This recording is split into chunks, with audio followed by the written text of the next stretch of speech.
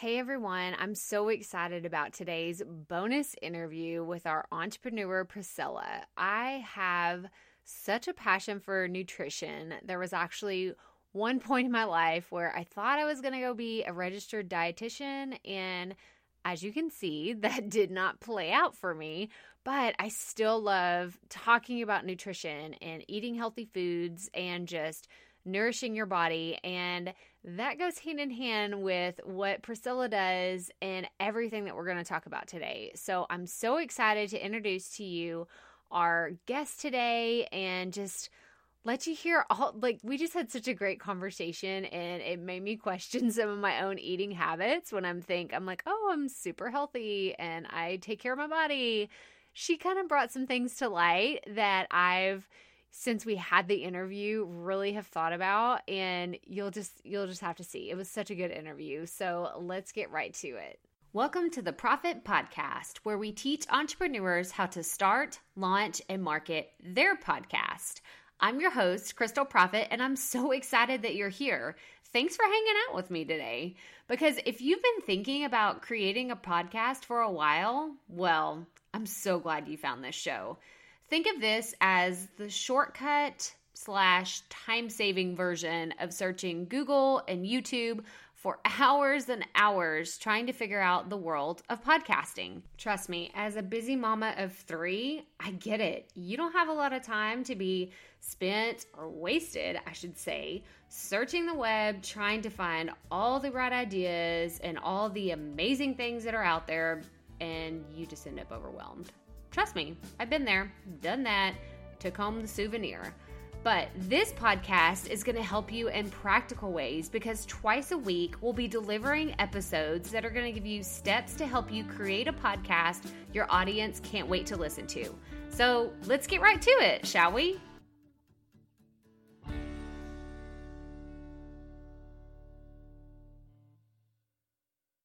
Hey, you. Yeah, you. Yes, I'm talking to you. Do you see? Yeah, okay.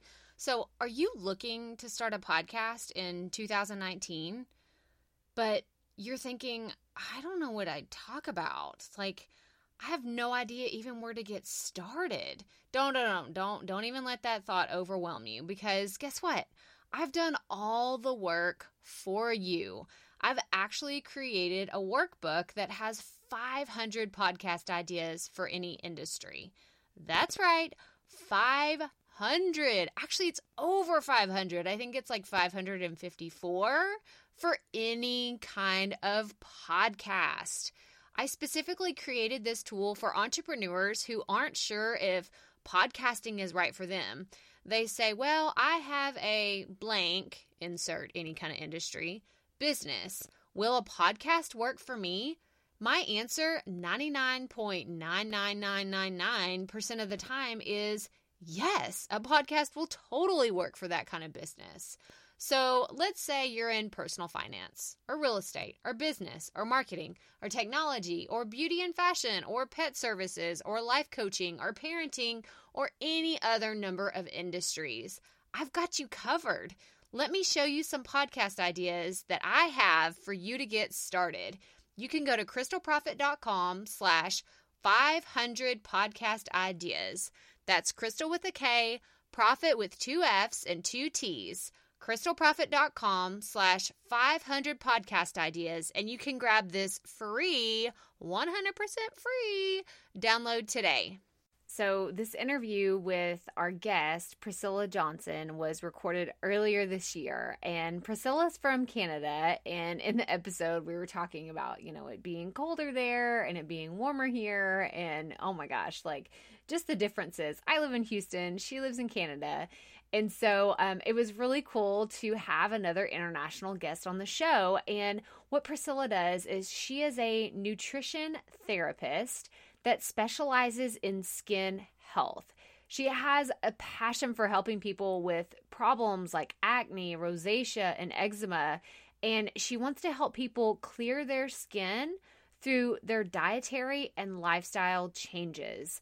She brought so many awesome things to my attention that, like I said in the intro, I consider myself as being very conscious of eating healthy foods and, taking care of myself, taking care of my body, working out and doing all these things. But she brought so many things to my attention that I was like, oh my gosh, I've never thought about that before. So I won't keep you waiting any longer. Here is my interview with nutrition therapist Priscilla Johnson. Okay, Rookie Podcast listeners, I'm really excited to introduce to you today Priscilla. So welcome to the show, Priscilla. Thanks so much, Crystal. It's great to be here. Yeah, so in the intro, we kind of gave a little bit about your bio and who you are, but can you just share with us your story and your journey and how it is where you are today? Okay, well, my story really started kind of as a teenager. So I went through the getting acne and then having people tell you, oh, it'll go away in so many years. And then, of course, it doesn't. So you start trying different things. You go to doctors and a nurse practitioner, dermatologist, and you start finding that the whole concept around clearing up your skin is no pain, no gain, as in like more and more suffering. So they either are telling me just to wash my face with a different washcloth 3 times a day, which is not the primary reason or way to get rid of acne. And then, of course, drying topicals, which were harsh on my skin, really imbalanced it, and even painful at times, to being, oh, maybe it's a hormone thing, let's just put you on birth control. And then finally going to a dermatologist thinking he'll be the answer, and he just put me on antibiotics. When those didn't work, he wanted to put me on Accutane. That was kind of when I threw in the towel and I say, okay, no, I need to figure out what's going on internally in my body, because Accutane is very strong, can have many side effects, and you actually have to pause it so many months, because then you have to take blood tests to see if there's things going on with your body. So something that's strong, just to try and get rid of things on my face and my body that wouldn't go away, and there had to be something more. So I did start on the journey of cleaning up my diet, and that improved my skin a bit, but there's still, I realized there was a key that I was missing, and it was very confusing as to what was I missing. That kind of led to me researching in schools, and before I even went into a college, I was diagnosed with polycystic ovarian syndrome, which is like a hormonal kind of disorder. That was part of what played into my acne, as well as many other internal things that affect people commonly today. So going through school and learning to be a nutrition therapist, I finally figured out the internal processes of the body and some of the factors that were affecting my skin. All those years, the other professionals that I'd been going to didn't even ever once ask me about my diet or about hormones or about health. I could have been eating McDonald's every day and doing junk food and soaking up pop, and they would have just given me another topical or another internal drug. They wouldn't have even asked me about the health part of it. So finding that key was really life-changing, because now my skin finally cleared up. And contrary to popular belief, when you clean up your diet, that can be a huge thing, but that's not always the only thing. Sometimes people have food sensitivities, and sometimes people have other internal things going on that will continue to affect their skin if they don't address them. So they can be trying to do all the right things and yet still experience skin issues. So it's really kind of the amazing power that our body has to heal, and the fact that we have the ability to do so much change. Oh, that's awesome. I mean, wow, like that just, I can't imagine how frustrating it must have been. So how long of a process was it until you realized, oh, I need to do, like, I have a major overhaul with my diet? Like, how long of a process was that? 6 years. I was an adult. I was still an adult and suffering with skin issues when I finally was like, there's something wrong. Oh, So, I just can't imagine. Yeah. But at the same time, now that you help people overcome this, I can imagine that, I mean, you have a perspective of like, I understand like your frustration, and I've been there. And I know that, as you know, if I were to come to you and say, Priscilla, I need your help, like, and you were to tell me, I get it, I've totally been right where you are, like, that gives you the perspective of your clients. So, so how long have you been doing nutrition therapy? I've been doing nutrition therapy for about a little over 2.5 years. Okay, that's awesome. So I didn't even know a nutrition therapist was a thing. I've heard of, a dietitian and a nutritionist. So where does that kind of fall? What role would you play in someone saying that they wanted a lifestyle change? Like, are you recommended by a doctor to come see you? Like, how does that process work? I'm not recommended by doctors or kind of like the licensed medical field. So I'm kind of in the realm of nutritionists. People might kind of call it like a holistic nutritionist, but that's not technically my title. So because the school I went to wasn't like a governmental dietitian or a nutritionist school, I do fall in the realm of outside that of kind of like all the other health coaches and holistic nutritionists, all those individuals who have a lot of knowledge and did go to school for was it alternative health. So I'm not a functional MD or a naturopath, but I do fall in that category of your doctor probably wouldn't recommend because they kind of can't, but still I do have the knowledge there, but not like governmental medical school. Right. And I'm sure it's like a regulation thing that they don't want to say, oh, this works because then what's going to happen to the pharmaceutical industry? It's one of those things. It's like, hey, diet can really help. And it's the reason why I ask is because I actually way back in the day was very interested in becoming a nutritionist. And I took a class and then I realized like the clinical side of it was not for me. So I was like, no, I can't do this. But I have always been fascinated by nutrition and food and things that it can do for our bodies. So I do have a few questions about specific food. So what foods are some of the biggest culprits for someone to have a skin problem? Oh, well, I definitely think in our day and age that, gluten and wheat, see, there's so many people, they might not be celiac and they might not have great gluten sensitivities. But between the fact that the majority of foods that have gluten in them are like processed and refined, so you got the sugar and you got the refined element in it, that is a huge thing that just kind of like put all refined and processed foods in a group of their own. Right. Gluten for a lot of people seem to be kind of like a trigger, especially if they have they're needing to work on more of an autoimmune component or they have other issues going with their body. It can be really a sensitive trigger.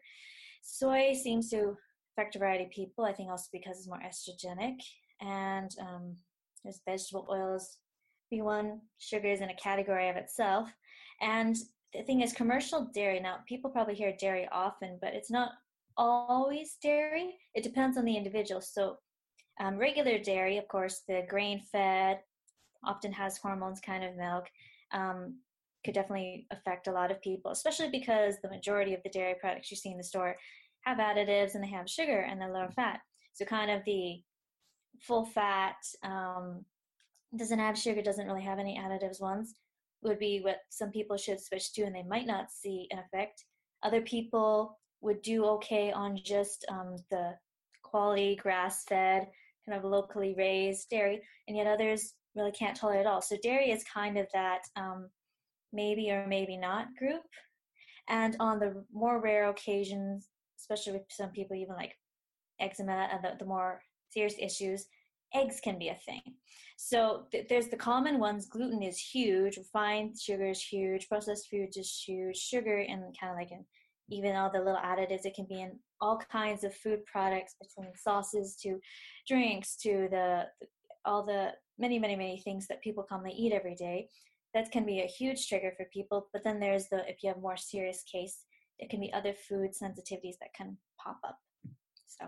Okay. Well, and that totally makes sense. I mean, when you think about them affecting your health in other ways, whether it's gaining weight or, doing anything else, then it totally makes sense that would affect your skin. So I want to talk about like your skin in particular. So you mentioned, you work with people with acne, rosacea, eczema, and different types of things. So if someone were to come to you, I was to come to you as a client, how soon, and I'm sure it varies from each individual, but how soon can someone see results whenever they do change their diet? It does depend on the person. So it's more of dietary and lifestyle factors. So the body has to have time to kind of heal and adjust, especially as people will be adding, I encourage people to add things in that they're kind of lacking in. They're so often lacking in quality fats. They're lacking in blends like vitamin A and the ADEK, and of omega-3s, they're usually higher in omega-6s and lacking in zinc. So kind of the foods they add in, as well as they adjust, because a lot of people are on the standard North American diet. They can't just cut cold turkey and go on to something else. So they have to first transition to what is a quality diet. It's not low fat, it's not heavily grain based, it's not all these Franken replacement foods. Right. And of course the lifestyle factors. So if people are heavily stressed and their adrenals are shot, and or even one of my clients is a smoker, and she did great, and she was improving, but she hit a wall when she refused to quit smoking. And she also had PCOS. So if you do have a hereditary thing like that, it can affect, PCOS can affect the hormones, but that doesn't mean that you can't heal. It just means that there's another element in there. So between whenever I work with people one-on-one or in the upcoming course that I'm releasing in April, it's more of a 3-month period to give people, just to give your body time to transition. Anything beyond that is, of course, individual, but 3 months is like the minimum to make the changes, to incorporate different things, to make lifestyle changes, and to actually allow the body to heal, rather than the kind of is a more modern mentality of push a button or chug back some Red Bull kind of instinct Right. that we're used to. That's not how the body works. You've been struggling with this for years. 3 months is not a long time in comparison to that if you're trying to give your body time to heal. Right. That's awesome. That's like you just said, I'm like, for someone that's probably in a state of like resistance of not wanting to change, 3 months can sound like a long time. But like you said, if you've been struggling with something, especially, for you, I think about 6 years, if you're just like struggling, you're like 3 months, you're like, I can do anything for 3 months. I've been living like, with all these issues, like, yes, whatever, please help me. But, okay. So and this is just a question that I have, because I have been more mindful of trying to drink more water. So what does water play? Like, what kind of role of importance does it play in skin, and the things like, dry skin, like eczema, rosacea, like all the things that you mentioned before? How important is that? So I have to be careful when I'm answering this question, because I have some holistic esthetician friends who are probably going to be listening to this. So so I want to be careful how I say this. So water, you always see, what is it? Articles, a celebrity be like, oh, why do you have such glowing skin? Well, I just drank water. Well, that's not the only reason.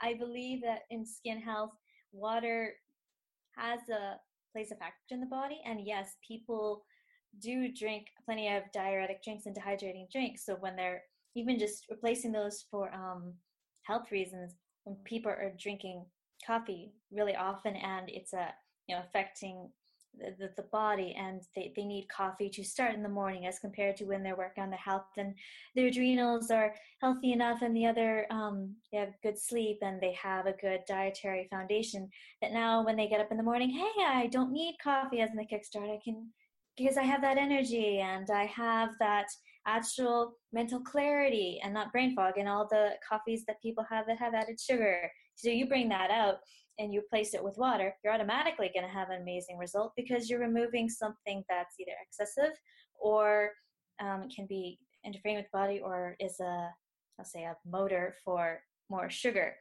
So you think that, take that into consideration, you're already going to have an amazing effect. But as for water itself, yeah, it's important, because especially people often don't drink enough. The majority, some people drink too much. But when you're incorporating that, yes, it does help with things like bodily processes, flushing out toxins. But as for like seeing a huge result in the whole skin on the topical, that's not going to be quite the same as what people have been portrayed in media. It's not like drink more water, boom, glowing skin. Right. It's all the other factors. Water Right. is an important part. And as for people who have skin conditions on the topical or dry skin, that kind of varies. There's dry skin where people can get, especially, you know, even a little bit of climate, like my climate, but lack of fatty acids, you have more commonly dry skin. It's fatty acid balance is a really important thing there. But as I always encourage any of my clients, I work with them on the nutritional and the internal aspect to heal their skin. But I still believe that skin, especially when it went through when I did those topicals, those drying things, all the things people have done to try and help their skin, there is still damage on the top, which I mentioned all my holistic friends. They would recommend, I would recommend at that point, the next step would be to see a holistic esthetician who understand more of the health of the skin, just to see how to take care of the damaged skin on the top. Your body has an amazing capacity to heal, but it's kind of like a damaged barrier on the top. You're still, as you're healing and still afterwards, there's still issues. It's more of to just help protect it and be gentle with it when they've probably tried many other things, especially people with acne that taught everything from drying. All the products are drying, all the products are exfoliating, all the products are harsh, or all the products are stinging, or this or that. I tried Proactive, I tried all these other things. It damaged my skin, so I had to actually support it on top to help the acid mantle and just to help protect it, because it's an organ, it's part of my body, even though all the healing came from inside. I hope that answers your question. Yes, that did. That did. And it kind of, I feel like you were calling me out. You were speaking directly to me because I drink way too much coffee and I know this. And I'm like, oh, like I need to cut back. Like I feel like you're just putting me on the spot. Like, oh, you're calling me out. I'm like, I need to stop. But I do. Like, I'm totally aware that I drink way too much coffee and I basically try to justify it. And I'm like, I have 3 kids. I'm busy. I'm trying to do this. I'm trying to do that. So I just need my coffee. But that totally makes sense of what you're talking about of, you don't really need it. You can become dependent on it. Mm-hmm. But I've heard so many people talk about, inputting more greens or, specific foods into their diet to increase their energy and, just have a real positive outlook on how you can become more, I'm trying not to use the word healthy because obviously that's healthy, but I guess just more energetic and more live from the inside. Does that make sense?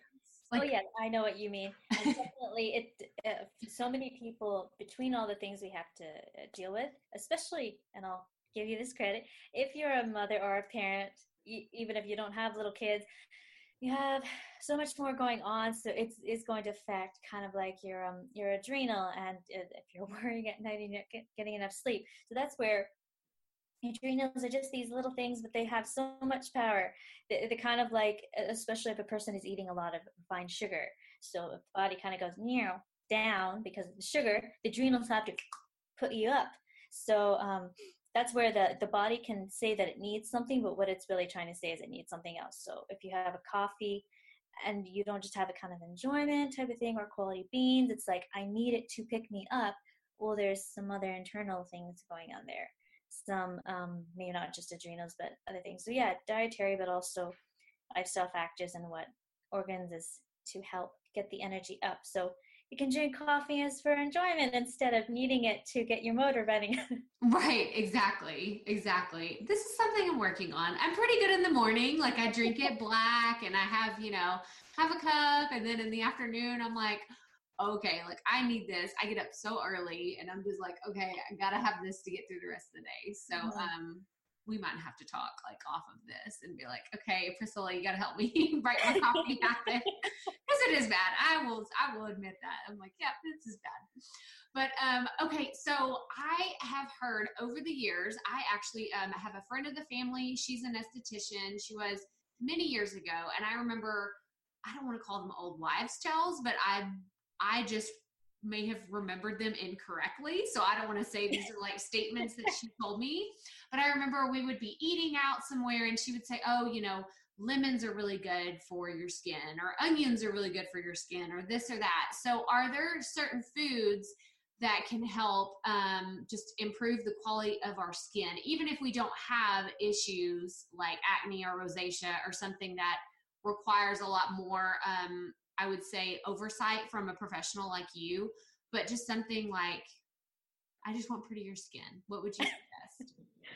See, this is kind of I understand why this question goes around. Now, lemons and onions, I haven't heard of them specifically, no, but I think maybe what she was thinking of was vitamin C. And the thing is, Probably. people usually hear, oh, vitamin C, oh, marvelous. Well, between people, not eating vitamin C rich foods every day and soil depletion, you're going to more commonly have a not as much vitamin C as you maybe want to be getting. And vitamin C is great for the skin. So my recommendations is usually be something like sometimes depending on the person's level, commonly drinking teas that are extremely high in vitamin C, like rosehip. But I prefer even superfoods like, and they come in a powder, acerola or camu camu, because the majority of the whole vitamin C supplements on the market thing are a part of the vitamin C.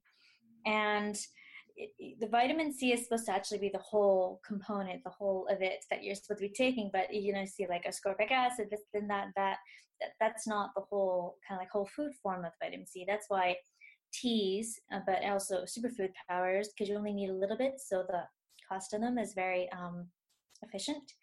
They're kind of a great way to be able to get that in. As for the skin health in general, I definitely think that zinc, helps the skin heal. That part's a little harder to say go get foods, because there's zinc high in certain foods like pumpkin seeds, oysters. That's going to be a little bit more difficult to get people to eat readily. And once again, kind of like store-bought supplements, I don't always trust the quality of. So that's kind of where a person would have to get the research for quality products if they were low in zinc, because between multivitamins and other supplements at the store, you're not always going to get the really good product. So that can be a thing. Omega-3s I comment about, because those are amazing because of people being so imbalanced about omega-6s between the grains, between the nuts, and between everything. And they really do help the skin, as long as you're getting a good one. And some people have to look at a different source because they have fish allergies. So those are kind of the top, I think, of my brain. And cod liver oil has like vitamin A. So I know this is going to sound gross, grass-fed organ meats. That's again where sometimes it's easier. I have special privileges because I'm a practitioner, that if I'm working one-on-one with a client, I'll recommend something to bolster them more quickly. So it'd be like a fat soluble vitamin blend, A, D, E, and K. So if you are somebody who is able to find a quality company, and I mean a good one, and they're harder to find, you can sometimes get fat soluble vitamin blends, because fat soluble vitamins do kind of work together. That's why you have like vitamin K in quality dairy, and you got vitamin A and these things. And once again, traditional foods that people don't eat as much of, the grass-fed liver has a lot of fat soluble vitamins in there, but it's not considered cool anymore. Right. If you really don't like grass-fed liver, but you can physically eat it, barbecue it in tinfoil, changes the whole texture. So I find fat soluble vitamins are overlooked. People, might hear a bit about omega-3s, but they don't hear or think about these other ones because they're in the foods that people have either forgotten about or they've been taught not to eat, like quality full fat dairy. And then of course, digestion. If people aren't breaking down and absorbing the nutrients, they're not going to be able to take those fats as well. So that's kind of like a huge one there. Well, I'm glad that you touched on supplements, because that was actually going to be one of the next questions is, do you just have people come to you and say, oh, Priscilla, I just cannot do this. Like, I can't eat this, or I can't do this. Like, is that kind of a last resort if someone is trying to improve something? Like, do you even recommend supplements at all? Or do you try to really just get the foods in there? I try primarily dietary wise, because I'm wanting people to change over to habits where they're constantly getting in these nutrients. But I really believe that because of, lifestyle sources, and because of how low people can be in certain nutrients, or uncommon they are of consuming them, supplements can play a factor. And I don't, I can comment about things like the fat soluble vitamins, but as a general thing, anything else is very individual, because people have different, very individual needs. And I don't ever list brands, because it really depends on person's location. And there are some good brands out there, but there are plenty of not so good brands. So rather than having people message, oh, is this brand good? This Right. brand is good. Trying to have this list of like 50 different brands. I'm sorry, I haven't researched them. Right. I do have ones that I do know work, would recommend to people, but I do try and encourage them to incorporate things. And yes, if a person really had difficulty incorporating certain things, I would maybe try and help them out in that area. But once again, the supplements aren't things usually to be taken long term. They're kind of like you work on this area and then you improve, you heal. And there are some other just like common, like people deplete magnesium. It's a tricky mineral. So topical magnesium oil is a great one. Magnesium bath, sometimes internal. And depending on how rich they can actually get a diet in certain fatty acids, I might recommend quality supplements for that as kind of more general. So there's between short-term and long-term there, but anything that's long-term would be more of like the simple necessities that they might not actually be able to get. I always encourage dietary first, and supplements usually are short-term for healing periods. That's very interesting. It's interesting that you mentioned magnesium because that's actually a supplement that was recommended to me. I think 2.5, maybe 3 years ago for muscle and like joint stuff. So I started taking it, and I've just been taking it for 2.5 years, and I haven't really. It's not something that's mentioned whenever I go see my doctor. You know, they don't ask like, you know, what supplements are you taking? Or I tell them, and they say why, and then it's just funny how, you know, and you mentioned this earlier, that your diet was never a factor in you going to see physicians and doctors before. It was kind of like this, you know, figment of the imagination. I feel like, you know, it's like, oh, this thing that you do several times a day doesn't actually affect, you know, it's not affecting your health. I mean, I know doctors aren't saying that, but I feel like that's just this huge overlooked process, like part of the process. It's like a piece of the puzzle. So if I were wanting to add foods with magnesium, what foods have magnesium? Like, there's definitely foods that are higher in magnesium, but as for people getting enough and supplement, and once again, apparently it's a bit of a tricky mineral, but we use it different processes like a stress, and it can be good for muscle things. The two common, I think, one is the whole citrate, which can't always be digested as well and give people more of I'll try to say this nicely, bowel issues. Right. Right. So once again, that's where, especially for a lot of people, that the topical kind of oils or sprays, because they absorb in, or the quality kind of a different blend. But as for foods that are higher, yes, you can have certain leafy greens like spinach, I believe. Raw cocoa powder can be one, and there's some of those common ones. It's interesting when people crave chocolate, and this is now, to the listeners who are female, you probably often see the little cartoons of around your time of the month craving chocolate. Right. That could be one or both of two factors. A, your body's telling you you need magnesium, though that Cadbury chocolate bar is not going to give you very much. That's where the supplemental part is, and raw cocoa powder. And secondly, it could, of course, be the sugar thing. People will sometimes crave sugar, as we all know, even though the body does not need that. So on occasion, the body can crave things that it doesn't actually need that specific item. Some occasional people will crave bread when they, in fact, their body is having a sensitivity to whatever's in the bread.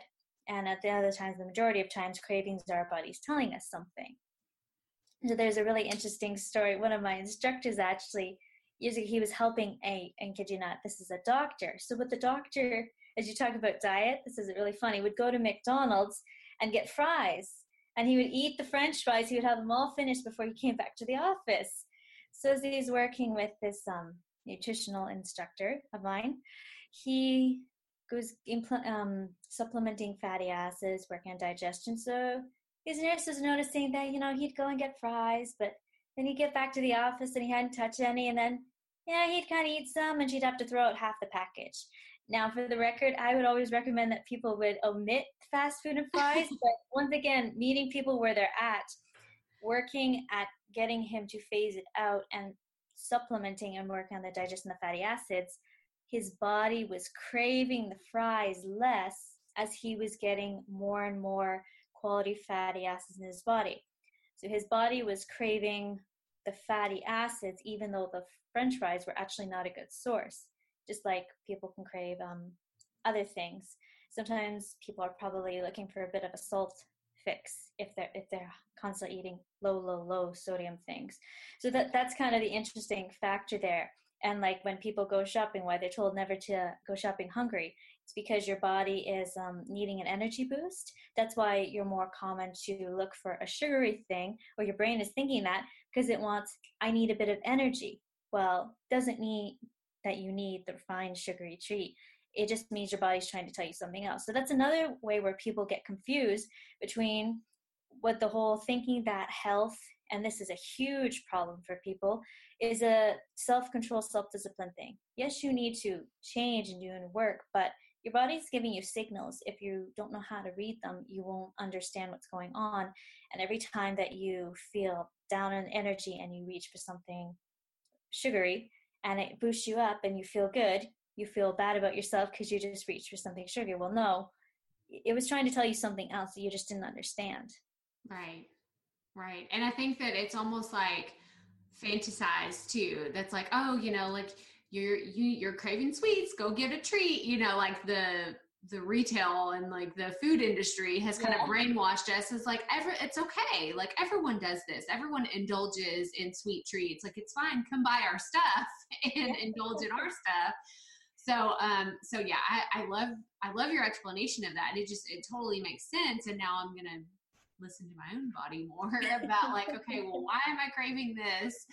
But you mentioned something about the raw cocoa powder or something, and that what I was thinking in my head is like, okay, well, how do you ingest that? Are you cooking? So does it matter when you cook things? Like, how does it work if we want to incorporate things in our diet that, let's say, cinnamon's really good, but I'm like, I only like cinnamon on like cinnamon toast and that has sugar. So how do we get these foods into our diet? Is it suggested cooking, or like, how would you tell someone to get more cocoa powder into their diet? Okay. This is kind of I guess I put in this kind of explanation is, people can, of course, there's like health trends and sometimes they're fun. Sometimes they're kind of like, okay, a bit it's silly. But the thing with that is then people will see a food and they'll be like, oh my word, it's so cool. It's a superfood. I got to incorporate this. Well, there's some that are extremely difficult to incorporate, even if you think they're great. I've tried spirulina. I'm sure there's some people who can make mixes that make it taste good. I cannot find it tastes horrendous. And that's the thing about health is supposed to be balance. So you focus on the overall diet. And yeah, like I said, magnesium is usually the Epsom salt bath, the topical, sometimes a quality supplement. It's much easier to get it in that way, especially because of soil depletion. I mean, I'm sure in certain parts of the world, people are constantly eating certain vegetables and different things, and especially in the past, it had such good soil. They're getting plenty of magnesium from the soil. And we weren't in such a stressful environment. We are. So we have to take in consideration our lifestyle. That part dictates our bio-individuality. That's not only the internal, but the lifestyle factors. As for the superfood thing, hey, it can be great. I mean, cinnamon can be fun on some things, but I don't want people to think like, oh, cinnamon, I must incorporate it every day because this is so healthy. Right. Then it gets them to, I'll say, the kind of the tunnel vision mindset. What superfoods? Now, superfoods are great and they can be beneficial and they can be fun. I mean, I mentioned the ones that are high in vitamin C because they're so easy to incorporate vitamin C. Camu powder, acerola, you just sprinkle a bit on it and some things, and it does help you in the vitamin C area because you might be lacking. With raw cocoa powder, if you look at different foods, once again, it kind of depends on the individual if they can kind of handle a lot of raw foods. But secondly, I think you kind of need a mix of raw and cooked. So a lot of my vegetables I try and eat, raw, but I'm not an only raw person in that camp, and that's okay for me. As for raw cocoa powder, I just actually incorporated it I can handle almond butter. Some people can't handle almond nuts. So there's other ways. So I will add it in, and I might add a bit of honey. I don't add artificial sweeteners, but I don't overdo it. So it can be a little bitter, but it's not super bitter. So that's kind of how I add it. Or in once again, I can tolerate full fat cream. Some people can't. That's how I might eat it. So that's kind of the way I see it, as more of a enjoyable thing, because it's a chocolate, but it's not refined. And to be quite honest, if you ever try to give me a commercial chocolate bar, I have pretty much gagged, because all I would taste is the sugar.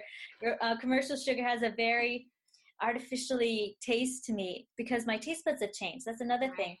If you've this depends on people. So if you've ever had where there's a period in your life where you cut out sugar a lot and you removed it and just had minimal fruits and primary vegetables, you're going to see that your taste buds are resensitized. And this is especially on people very unique short-term healing diets. Maybe they had to cut out honey and pretty much all fruits for just a short time. Very specific. This isn't common. Once they start eating those again, it's like, wow, this is so sweet. I can't believe it. The taste buds are resensitized. So that's another thing about trying to even talk to people about using raw cocoa powder and a bit of honey or cream or whatever. They might look at you like you're crazy. Wouldn't that taste horrible? I'm used to my 50% bar, Priscilla. No, you're used to that because you have been desensitized, because there's sugar in everything. And that's like why you watch those TV shows. They have the cupcakes and they have like 2 inches of icing. I can't fathom how anybody could consume that, but they've been desensitized so much that that's the norm. So when you're talking about people about health, you have to talk to them about balance and encourage them about working towards a good balance and maybe having fun with certain foods, but also as they're silly, this is an amazing thing to see, as people change their diet, they start enjoying certain foods more, or they get certain ideas for creativity. It doesn't all come in a box. So now they're like, oh, I didn't realize how good this tasted. Well, that's because you weren't used to your taste buds actually being sensitized. You're so used to the sugar in everything. So that's kind of my perspective on that.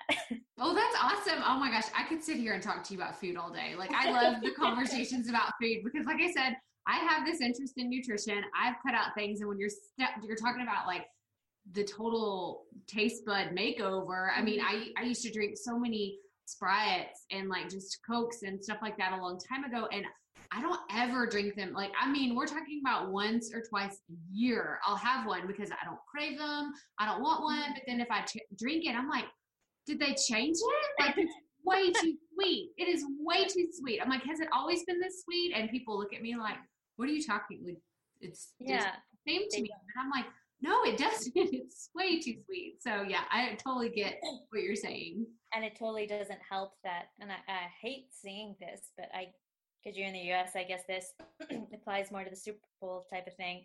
Every year there's those mega celebrity commercials. So you have high performance athletes who would be on special clean diets so that they can actually perform and wouldn't be drinking this stuff commonly. Right.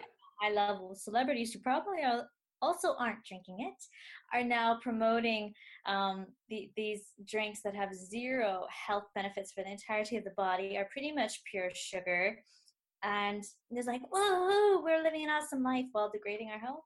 That's not what actually happening. So that always kind of amazes my mind. That's the opposite of the person that would be commonly drinking that thing, but they're using that individual to promote their product. So what you said about the sweetness is, especially if people are constantly seeing this image of it being the norm for people who are high performance, high level people, are they going to be as commonly thinking in their brain that, no, the truth is they're not actually drinking that pretty much ever. Right. Exactly. It's not to be at the level that they are. You can't be a NHL player and drink Coke every day. Right. Exactly. Oh my gosh. Like, yeah, we could chat about this forever, but I do want to get on to the next segment because I'm just saying, no, we can talk about it forever. Cause you said something and then like a book popped into my head. I saw something about Tom Brady released a book that was like, you know, his diet of like high performance athletes, and people look at it and they're just like, there's no way I could do this. And I'm pretty sure he would look at our diet and say, what are you doing to your body? You know, like, this is why you can't, you know, run a quarter of a mile without collapsing over. And, anyway, like I said, we could talk about this. Yeah. But I do want to move on to our next segment. And I have a few questions that we ask all of our guests. And the first one is, what motivates you on days when everything is just super tough? You're running late, you've spilled your coffee, like it's just a crazy day. What motivates you to keep going? Motivates me is in my mind it's always what would be the opposite, what would be the alternative. So if I don't continue in the work that I'm passionate about and helping people, well, what else would I do with my life? Well, I definitely wouldn't be as happy. I wouldn't be as enjoying it, and especially because I worked so hard for it, and it's been such a long journey. So who I am now is, of course, like you said, kind of the culmination of the journey that it took me to get here, and then my passion for helping others. And as an entrepreneur, as a business person, my desire is to be a business of my own boss, I guess you could say. And some of those goals is what motivates me, because if I think about, quitting or just taking a long vacation from it, well, where would I be? Well, if you even take a long time away from it, you're not going to just get there one day. You're going to be putting it off further and further and further.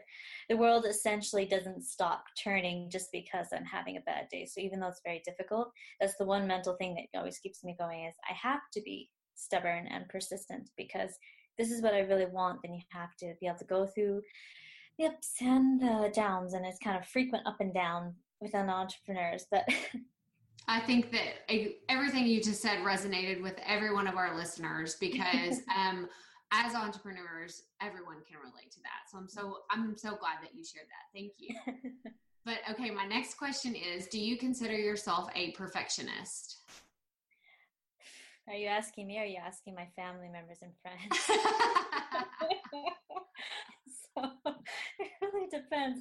Sometimes I don't think I am, but then I'm told that I am, especially if I'm not a, control freak and everything, but I am a bit more.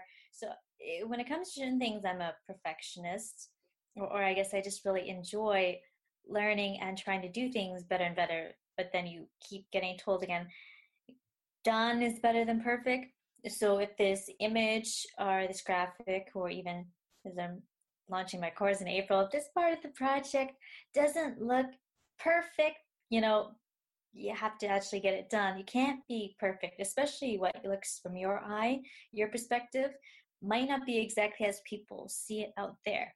So as I learn more and more about the fact that I have to resonate with my clients and my potential clients from their level, what they see and what they appreciate and enjoy as for my expertise and as what I put out there, even content wise, I may want it to be more perfect on my end, but they're not usually a trained nutritional therapist. They don't care if I have all of the details.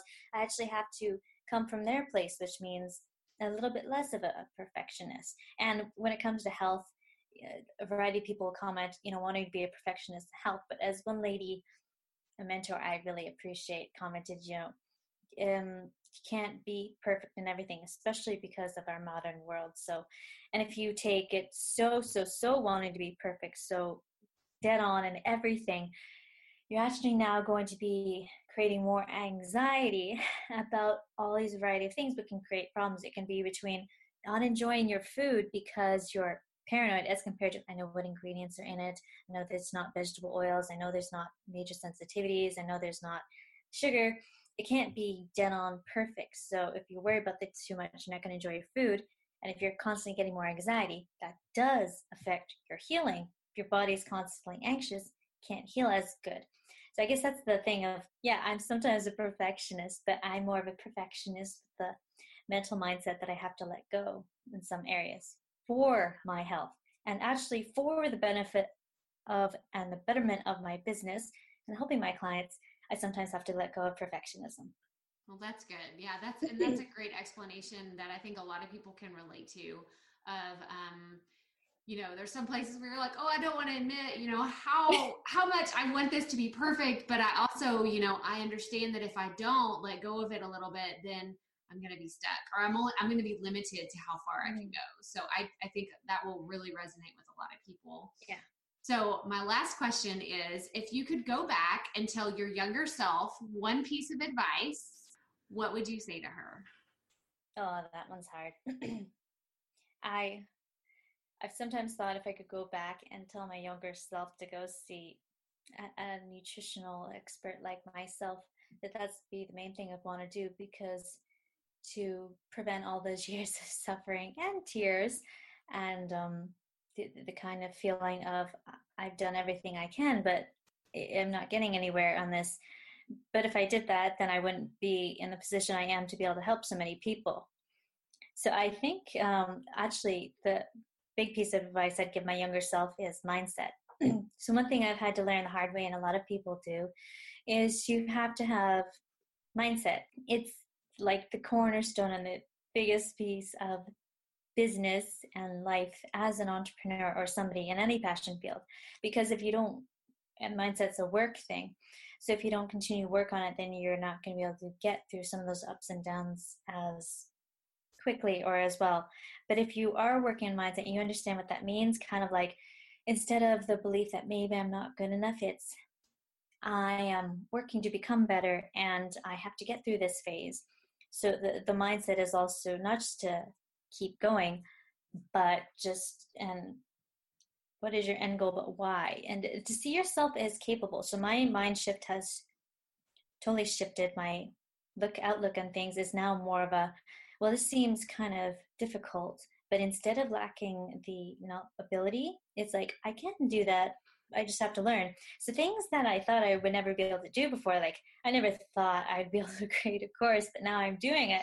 And I was kind of like, oh, I thought that was made of techie, really intelligent people. They've got like textbook knowledge, it's like they went to his teacher at school and they got these books they're just going to flip through on the course. No, that's not actually true. So I've grown so much, but once again, mindset, it's not can or can't I do that? It's how do I get there?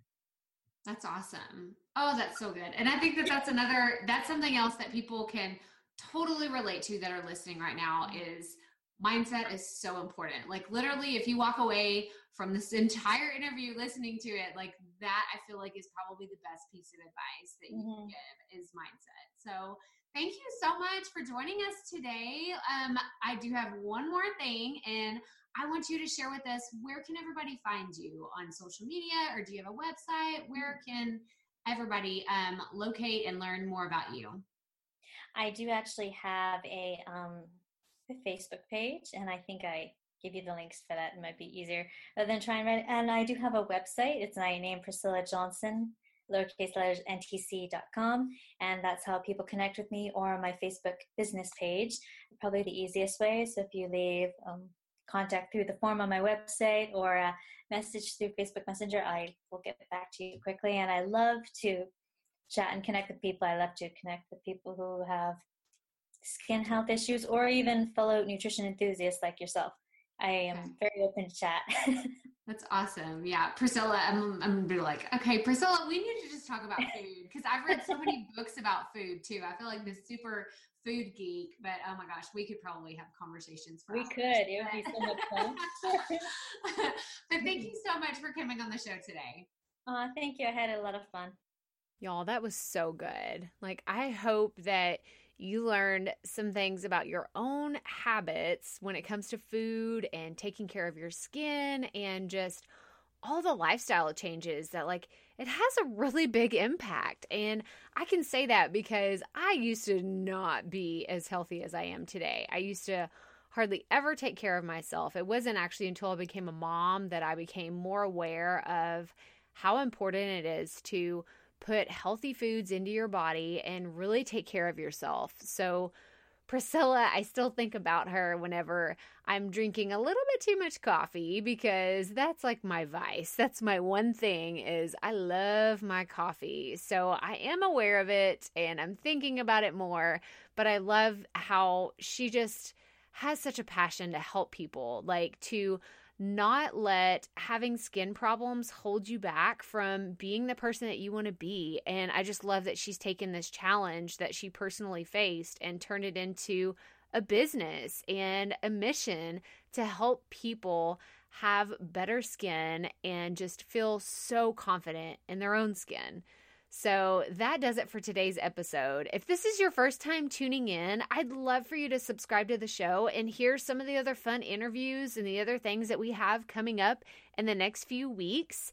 And I encourage you to go to Facebook and type in the Profit Podcast online community and join in on the conversation there. I go live once a week and we talk about podcasting and the different things that you can do with a podcast.